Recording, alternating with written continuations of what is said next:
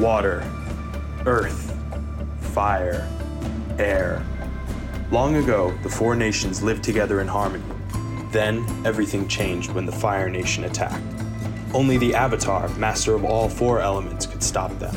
But when the world needed him most, he vanished. 100 years passed, and my brother and I discovered the new Avatar, an airbender named Aang.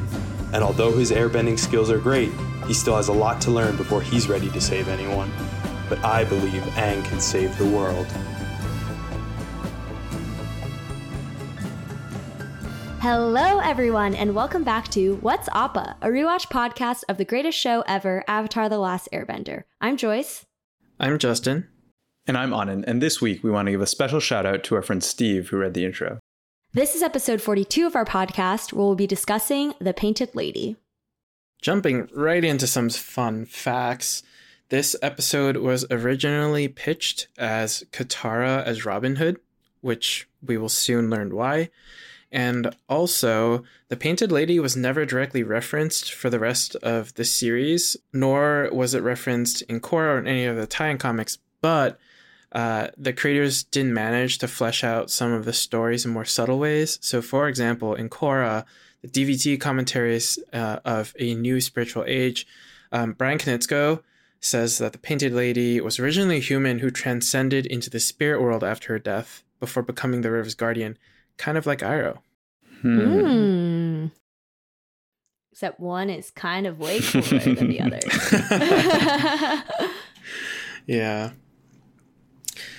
But it's kind of cool because if she can interact with people, that means Iroh can too. Wow. Mm-hmm. Yeah. I bet he's just like popping in, telling jokes, making people tea, bringing joy to the world. He hangs out at modern boba shops. Yes. Keep an eye out for him. Yeah. So Team Avatar starts off the episode and they're trudging along this very disgusting looking polluted river, not unlike the river off Rutgers and the banks of the Raritan. And Aang and Momo are playing hide and seek in this river. I thought it was pretty funny. The Avatar Extras calls it, and Aang calls it Momo Polo, which, you know, Marco Polo. But some more fun facts about this river. Mike DiMartino actually suggested that this village be floating after he saw a real floating village. And this river is located on the Jianghui River, which in Chinese translates to Gray River, referencing how disgusting the water is. And then Aang jumps out of the water and he says, guys, I think the river is polluted. Yeah, and I just think this is like a little unbelievable, but also just absolutely disgusting. Like, it was so clear that this river was absolutely gross before he like went swimming in it. So I just feel like it doesn't make any sense. Like, why would he do that? Also, I feel like he's going to mutate or something, like grow another head after spending time in that river. Yeah. Actually, so from my end, one more inspiration for this river that I read about was the Chiso Corporation in Japan. They polluted a river with mercury, and so that affected a bunch of villages and wildlife near Minamata, apparently. Were there two-headed fish also?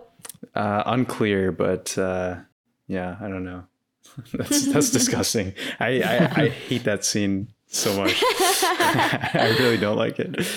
What? It's more bang for your buck. Anyways, we'll get there.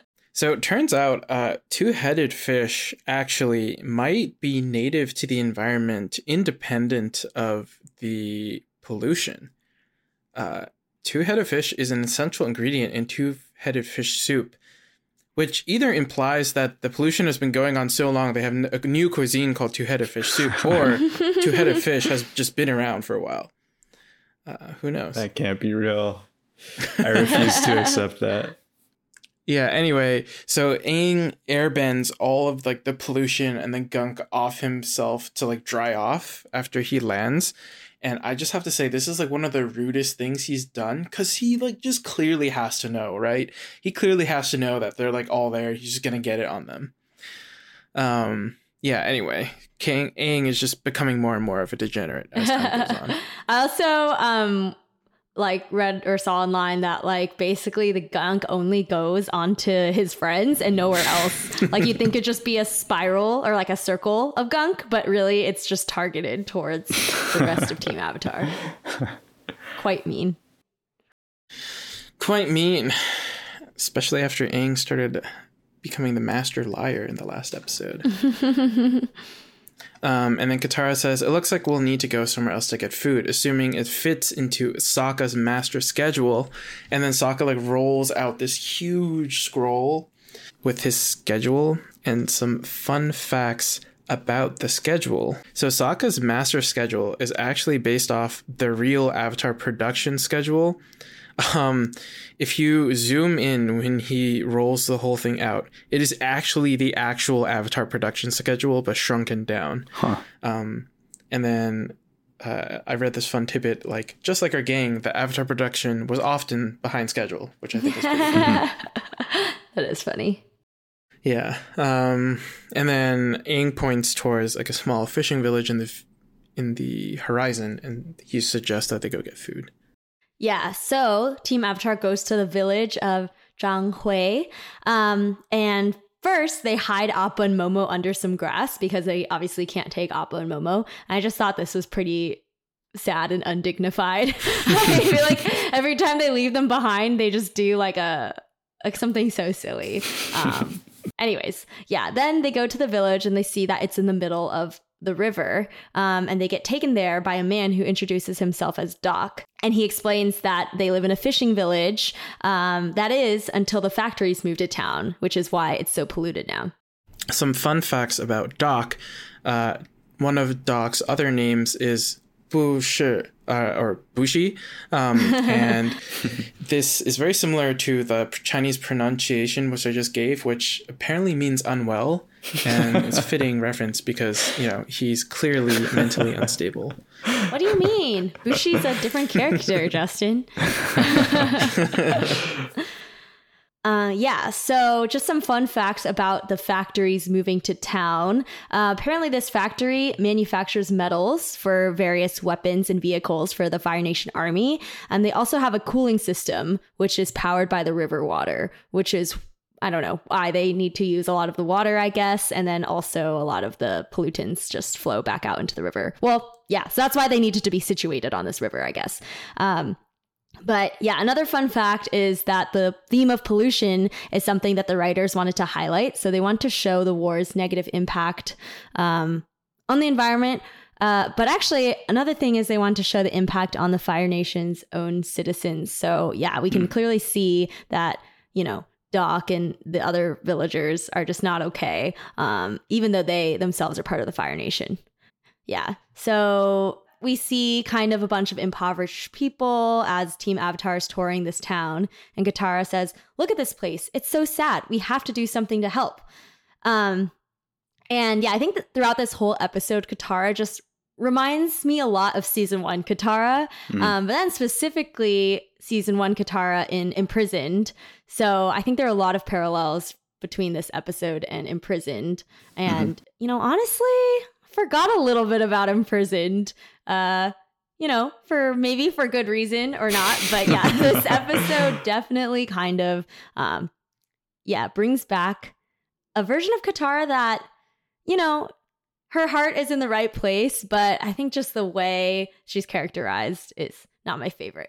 And it's also kind of already been done. So it just feels like a little bit of a regression. Then Sokka's like, no, we can't waste our time here. We have a bigger mission that we need to stay focused on. These people are on their own. And this also just feels way too harsh. So I think just, yeah, that's just very harsh. They got the season 1 writers back for this episode. Yeah. And then Katara says, these people are starving, but you turn your back on them? How could you be so cold and heartless? And Sokka says, I'm not turning my back. I'm just being realistic. We can't go around helping every rinky-dink town we wander into. We'll be helping them all by just taking out the Fire Lord. So, DBQ question, is Sokka right here, given, you know, the trade-offs? Obviously, the episode thinks he's wrong, but can't be results-oriented. You want to take this one, Joyce? Oh, sure.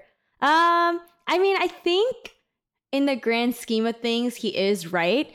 If they truly are on that much of a time crunch. However, I don't buy this silly schedule of his because Team Avatar has definitely wasted time on other foolish things throughout the past few episodes and throughout the entire show. So I think they can definitely spare a day or two to help out, especially with all the power that they have. You know, I feel like they have the capabilities to just like help people along the way.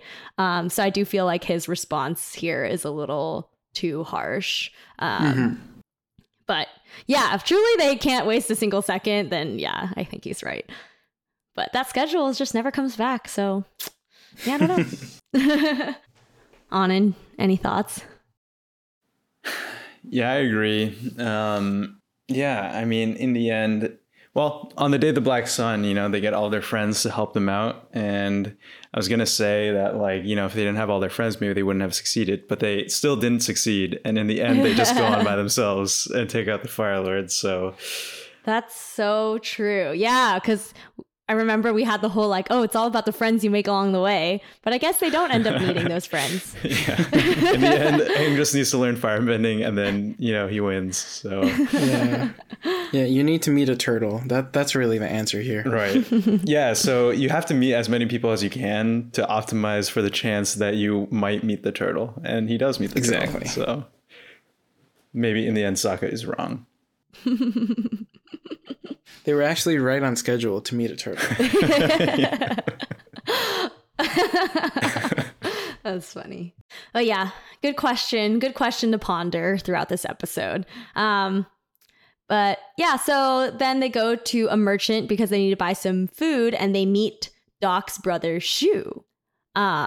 And yeah, basically there's this whole exchange with Doc and /Shu/Bushi. But eventually they buy some food, namely the two-headed fish and some stinky clams. And a little boy goes up to Katara at the end while they're walking away and asks her to spare some food. And Katara gives him a fish and says, "I wish I could help more." She could have given him the two-headed fish and that would have been helping more. Wow, Katara. Very, so ungracious.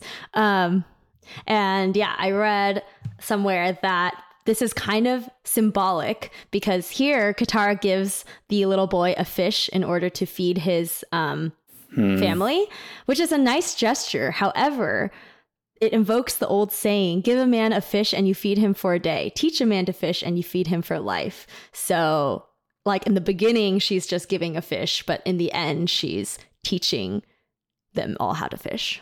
So I thought that was pretty cool. That's pretty cool. I didn't make that connection. So cool. Yeah. So they go back to the camp and we see a scene of Aang and Toph separating the mud from the water. Yeah. And I just thought this was a really cool use of, everyday use of bending here. And actually also makes me think that's like another reason I feel like Team Avatar can spare a little bit of time just to help out. Like they have just like, they can so casually do stuff like this, you know?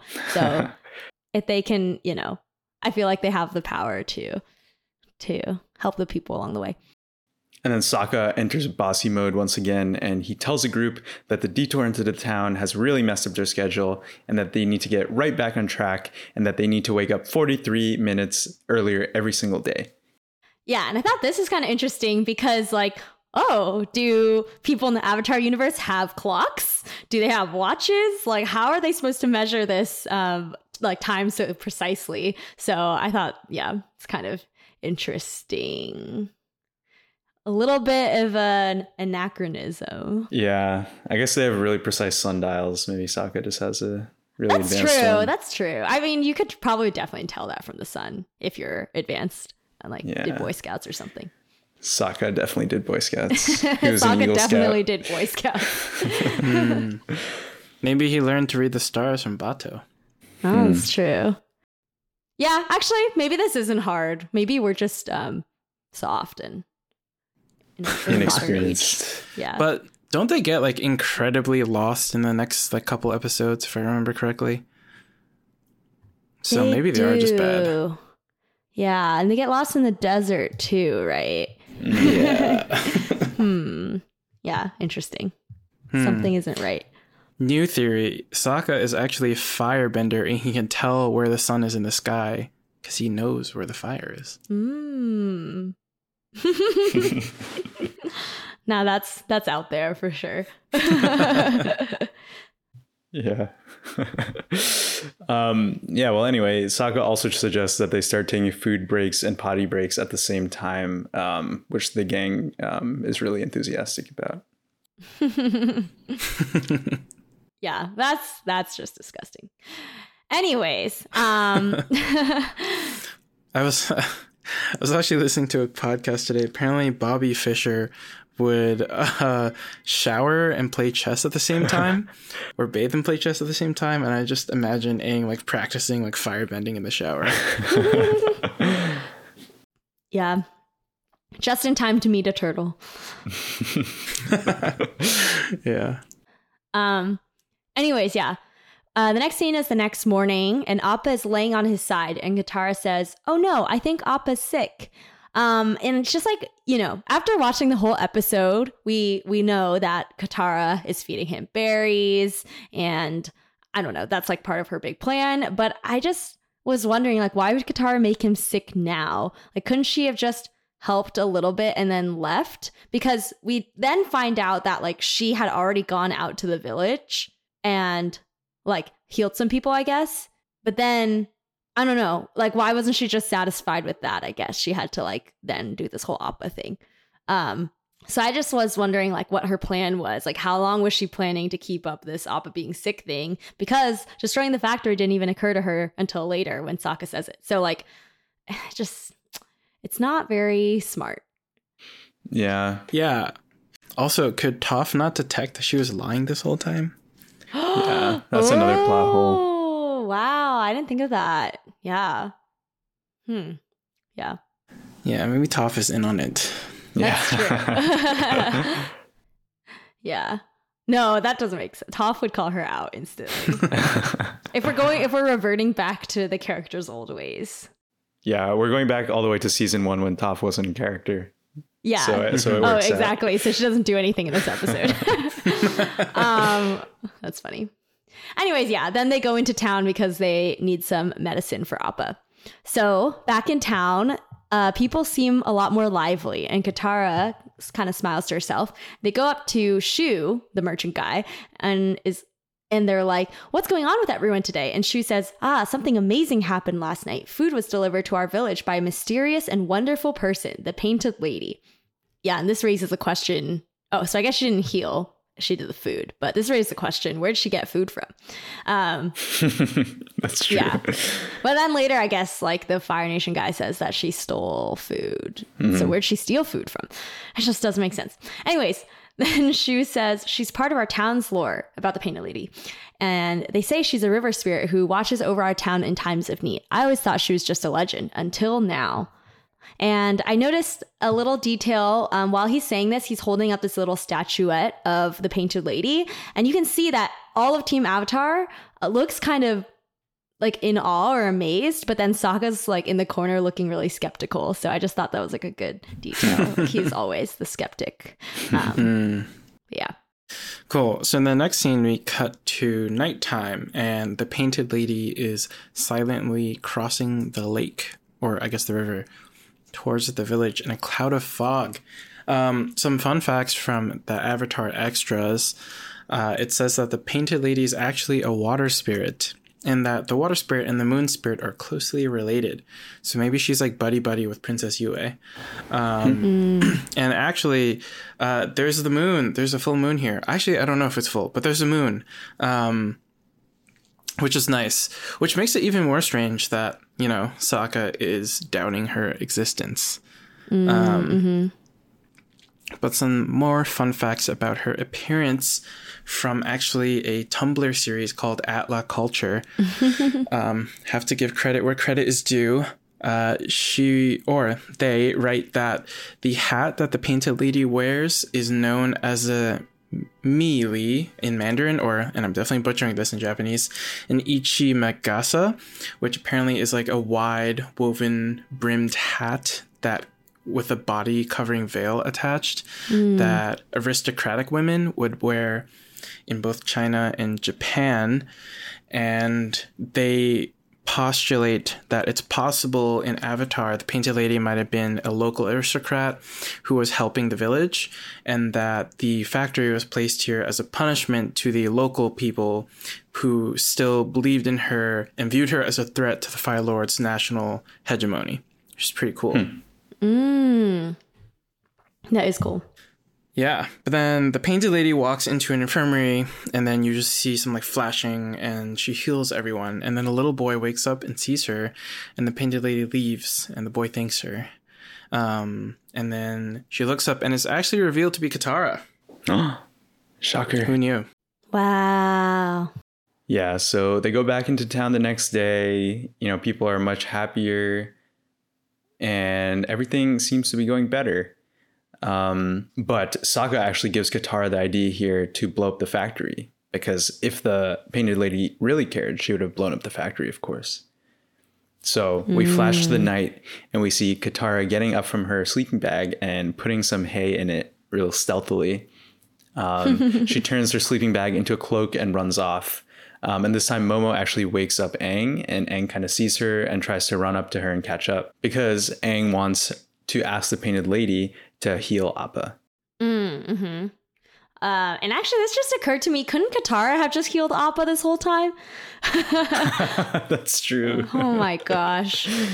Anyways, nothing makes sense. Plot hole upon plot hole. But that's okay. We continue. Yeah. So there is a cool shot here as the Painted Lady is running towards the town. We see a shot of the moon reflected in the water, and it's a crescent moon. So I think this is very clear.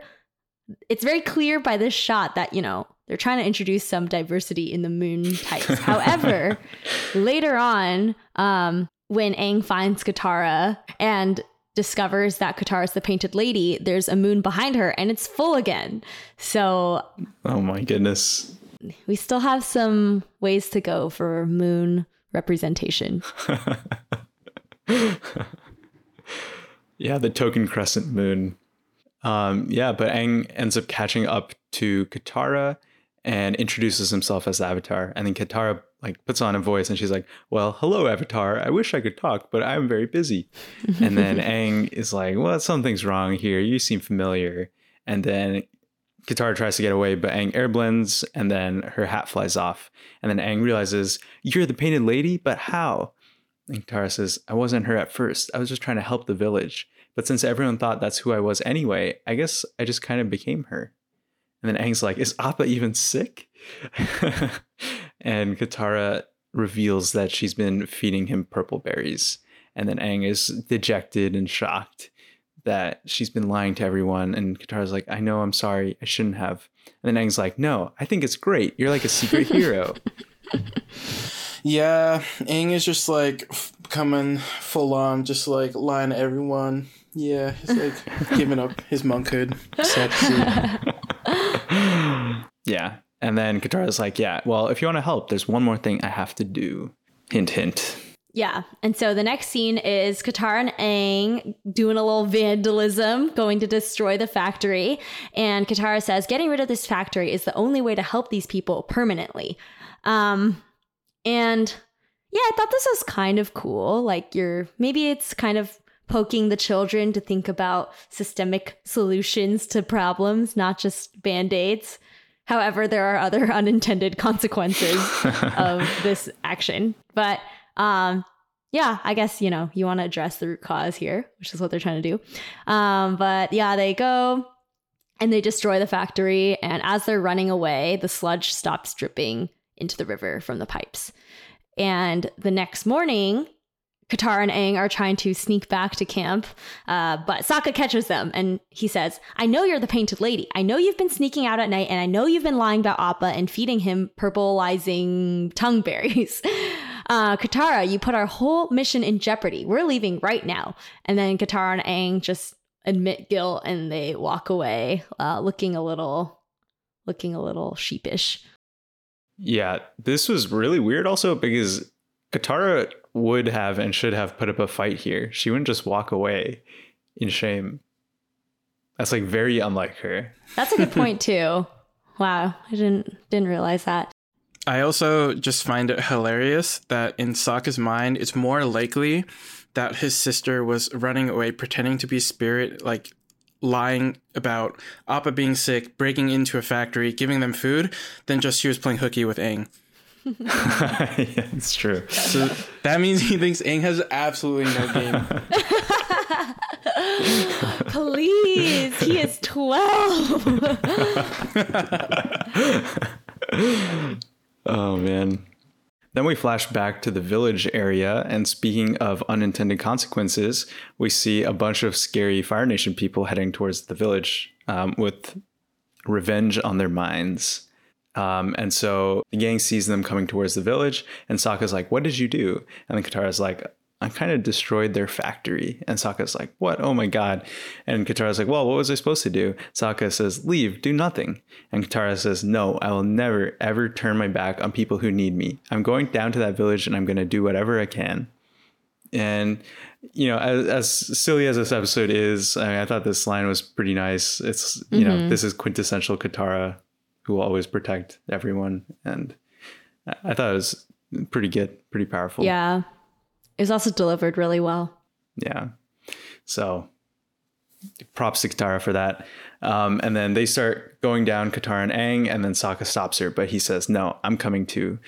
You need me and I will never turn my back on you." And they hug, which is also another nice moment. Yeah. That was a nice one. Unfortunately, they turned their back on all the prisoners of war as they leave in the Day of the Black Sun. All right, now we are at the part of the episode where we get to the final climax and they confront the villagers, they being the soldiers. And General Meng says, "I thought we could live as neighbors in peace, but I guess I was wrong. You steal our food, our medicine, and then you destroy a factory." Clearly, he's pretty pissed and like kind of right about everything. And then Doc and Shu deny that they did anything and say it was the Painted Lady. And then one of his lackeys says, "Oh, right, the mysterious Painted Lady did it. And I suppose she drew the army emblem on your containers, too." Yeah, like, again, I'm confused how Katara, like, stole all this food from this, like, very official place where there's army emblems on the food, but all by herself. So, yeah.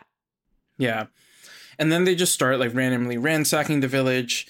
And then one of the soldiers tries to light a massive cannonball with firebending, but it keeps getting put out by airbending.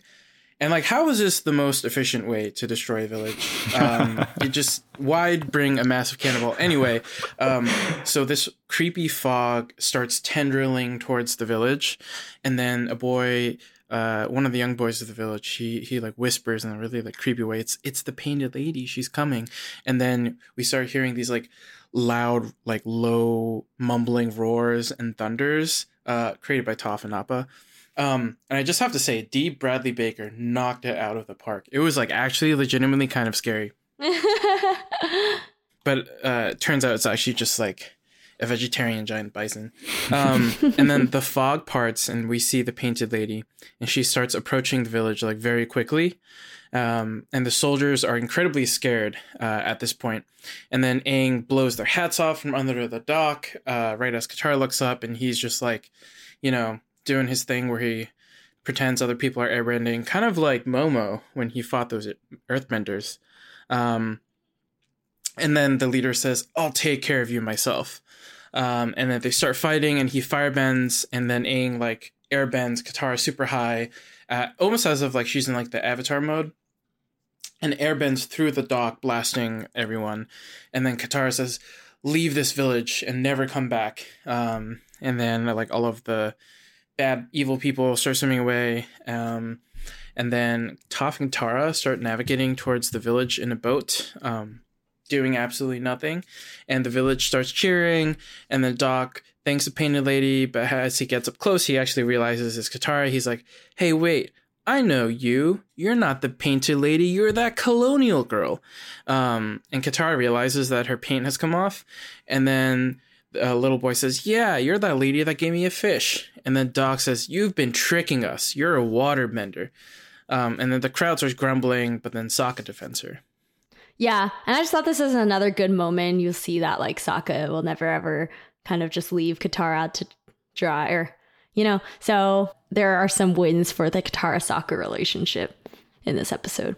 And then Katara says, Sokka, it's okay. I should have acted like someone I wasn't, and I shouldn't have tricked you. But I feel like I had to do something. It doesn't matter if the Painted Lady is real or not, because your problems are real, and this river is real. You can't wait around for someone to help you. You have to help yourself. Yeah, and this is just another connection back to Imprisoned, where she gets, stands up in front of all the prisoners and tells them that they have to help themselves and they have to fight back against their captors.